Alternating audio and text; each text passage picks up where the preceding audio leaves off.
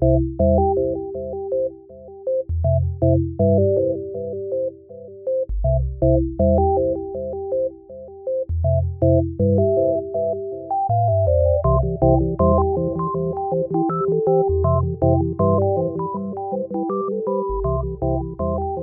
to Manawaker Studios Flash Fiction Podcast. I'm CB Derogi. This week, Full Contact by D.A. D'Amico. Kahikahea lost the platform when the nearest Oko lumbered out of position, blocking her line of sight. It crashed into a divot on the ridge ahead, but the Oko hadn't noticed. They never did. She swore. Her fingers trembled in their worn gauntlets as she calmed herself, remembering that anger would use up more air than quiet resignation. She'd have to wait until they got back to Earth before she could stomp and scream without fretting over her O2 consumption. "I didn't think that'd work anyway," she mumbled. The Oko lumbered away on an elongated foot muscle, undulating through the canyon-sized channel far below.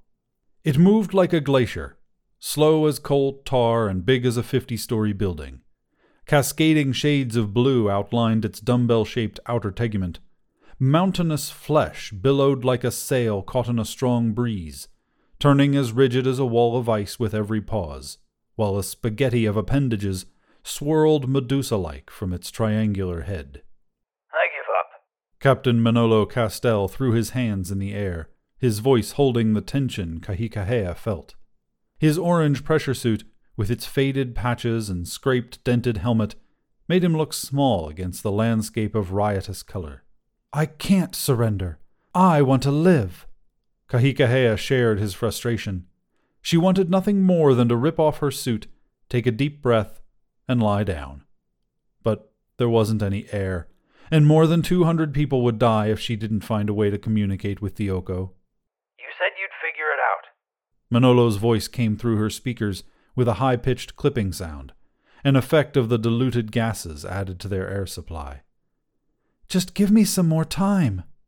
It was Kahikahea's responsibility to be the problem solver for the crew of the Lamprey. They'd chosen her to save them, but the Oko were just too alien. She couldn't figure them out. 2 days. We won't be able to keep the scrubbers going after that." Manolo sighed, his voice a croak as he turned slowly away. "I'm going to recommend we disengage. Take our chances back in Einsteinian spacetime." "It's suicide." The chances of the Lamprey resolving into normal space anywhere near an Earth-like planet were too slim for even Kahikahea to calculate. "We'll be dead just as fast out there." "What other choice do we have?" Humans couldn't survive in the thin swirl of toxic gases filling the Oko canyons. The Lamprey had exhausted its air supply weeks ago, its reserves days ago, and was now at the limit of its scrubbers.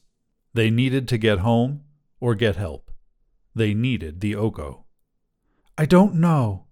Kahikahea took a deep breath, instantly regretting the waste of good air. Manolo was right. She'd been their only chance, and she'd failed. She'd tried every form of communication, from light to sound to smell, from symbols projected on a moving screen to sending a probe skittering around the creatures' heads like a nagging fly. Nothing. No contact, no recognition of any kind. Without communication, they were as good as dead. "Let me try one more time," she pleaded, staring down the ridge to where the drone platform had crashed. "I'll pilot the platform myself." A stripe of black so dark it hurt the eyes circled the chasm just below the ledge, a counterpoint to the riot of color above. Slashes of intense sapphire and lime crossed cherry-red bars along the walls of the upper chamber, like a Jackson Pollock painting, confusing the senses and leading Kahikahea to wonder if the Oko were colorblind. One of the creatures had lurched into the canyon from the darkness of the next chamber.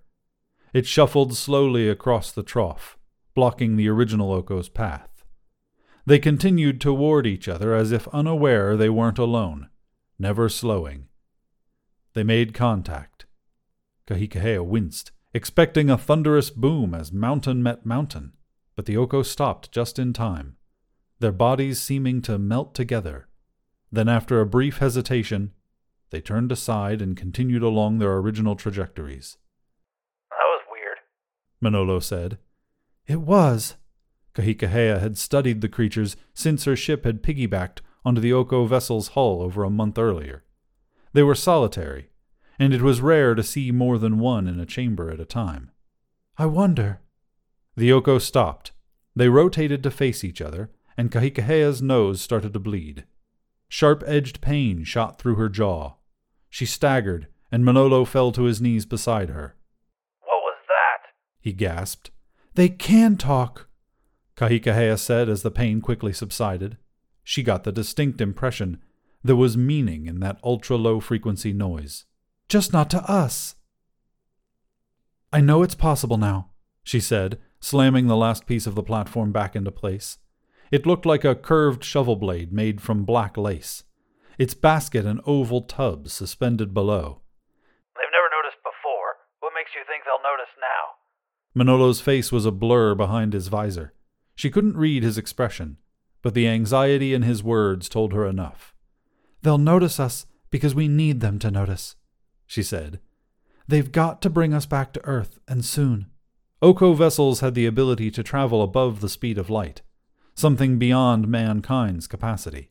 They were predictable, as oblivious to human presence as a dog was to a flea on its back, and that made them perfect for piggybacking rides, until the lamprey attempted it. The Oko abandoned their route for the first time, stranding the lamprey's crew and making first contact not only essential, but desperate. Get in, Kahikahea said. No, why? Manolo had his gauntlet on the edge of the basket. He pulled it away as if it were on fire.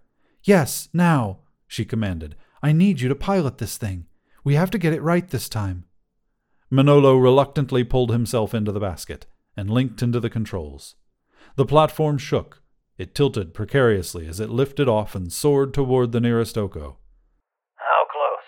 Put us in its path, Kahikahea said. Manolo grumbled but complied.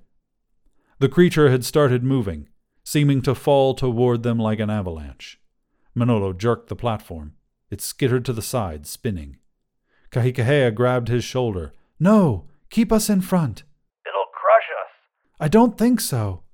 She remembered the way the two Oko had touched before recognizing each other.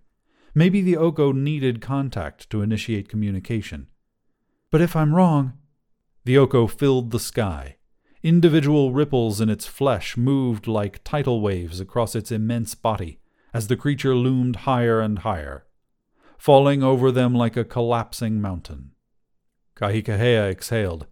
She hadn't realized she'd been holding her breath. Manolo choked back a noise. It's not stopping. Kahikahea whimpered, suddenly unsure. She thrust out her hands as if she could halt the rumbling surface. Icy cold penetrated her gauntlets. She trembled, her heart nearly exploding as she felt the pressure of the Oko's body touch hers. Then it stilled. The Oko became as solid as stone. Kahikahea's gloves brushed its surface. It felt wet, like week-old gelatin. I can't believe... The Oko turned, its flesh sliding out from beneath her hands like iced-over snow, and it lumbered away. No! She screamed in frustration. She'd been so sure. That had to be it! It recognized you.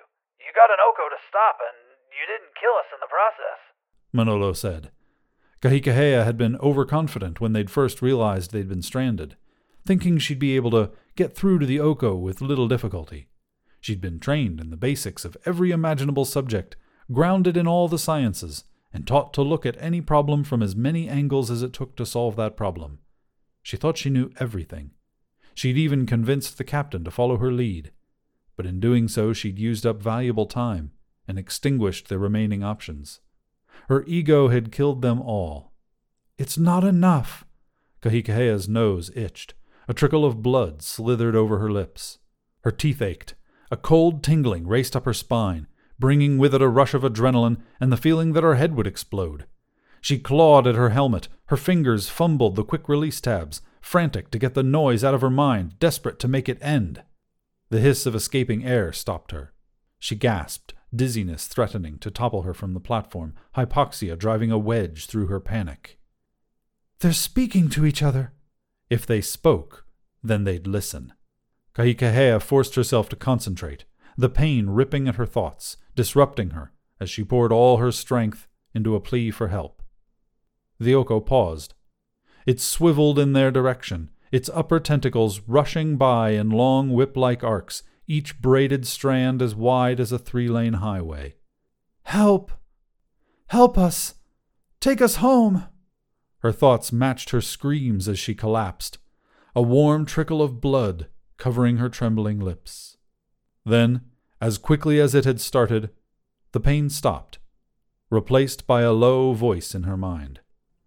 "Yes, we hear you now."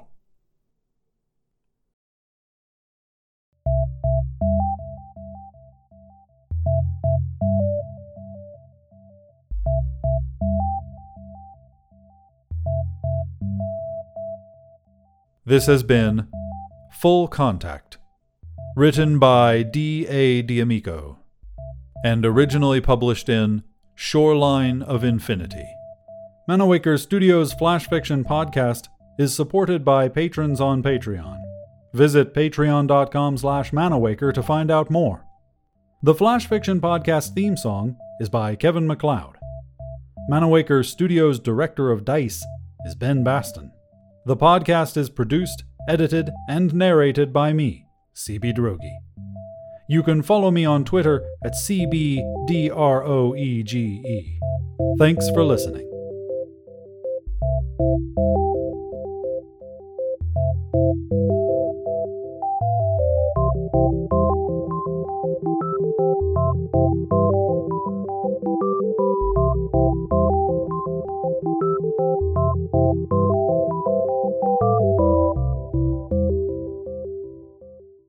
On the next installment of Flash Fiction Podcast, we're also doomed.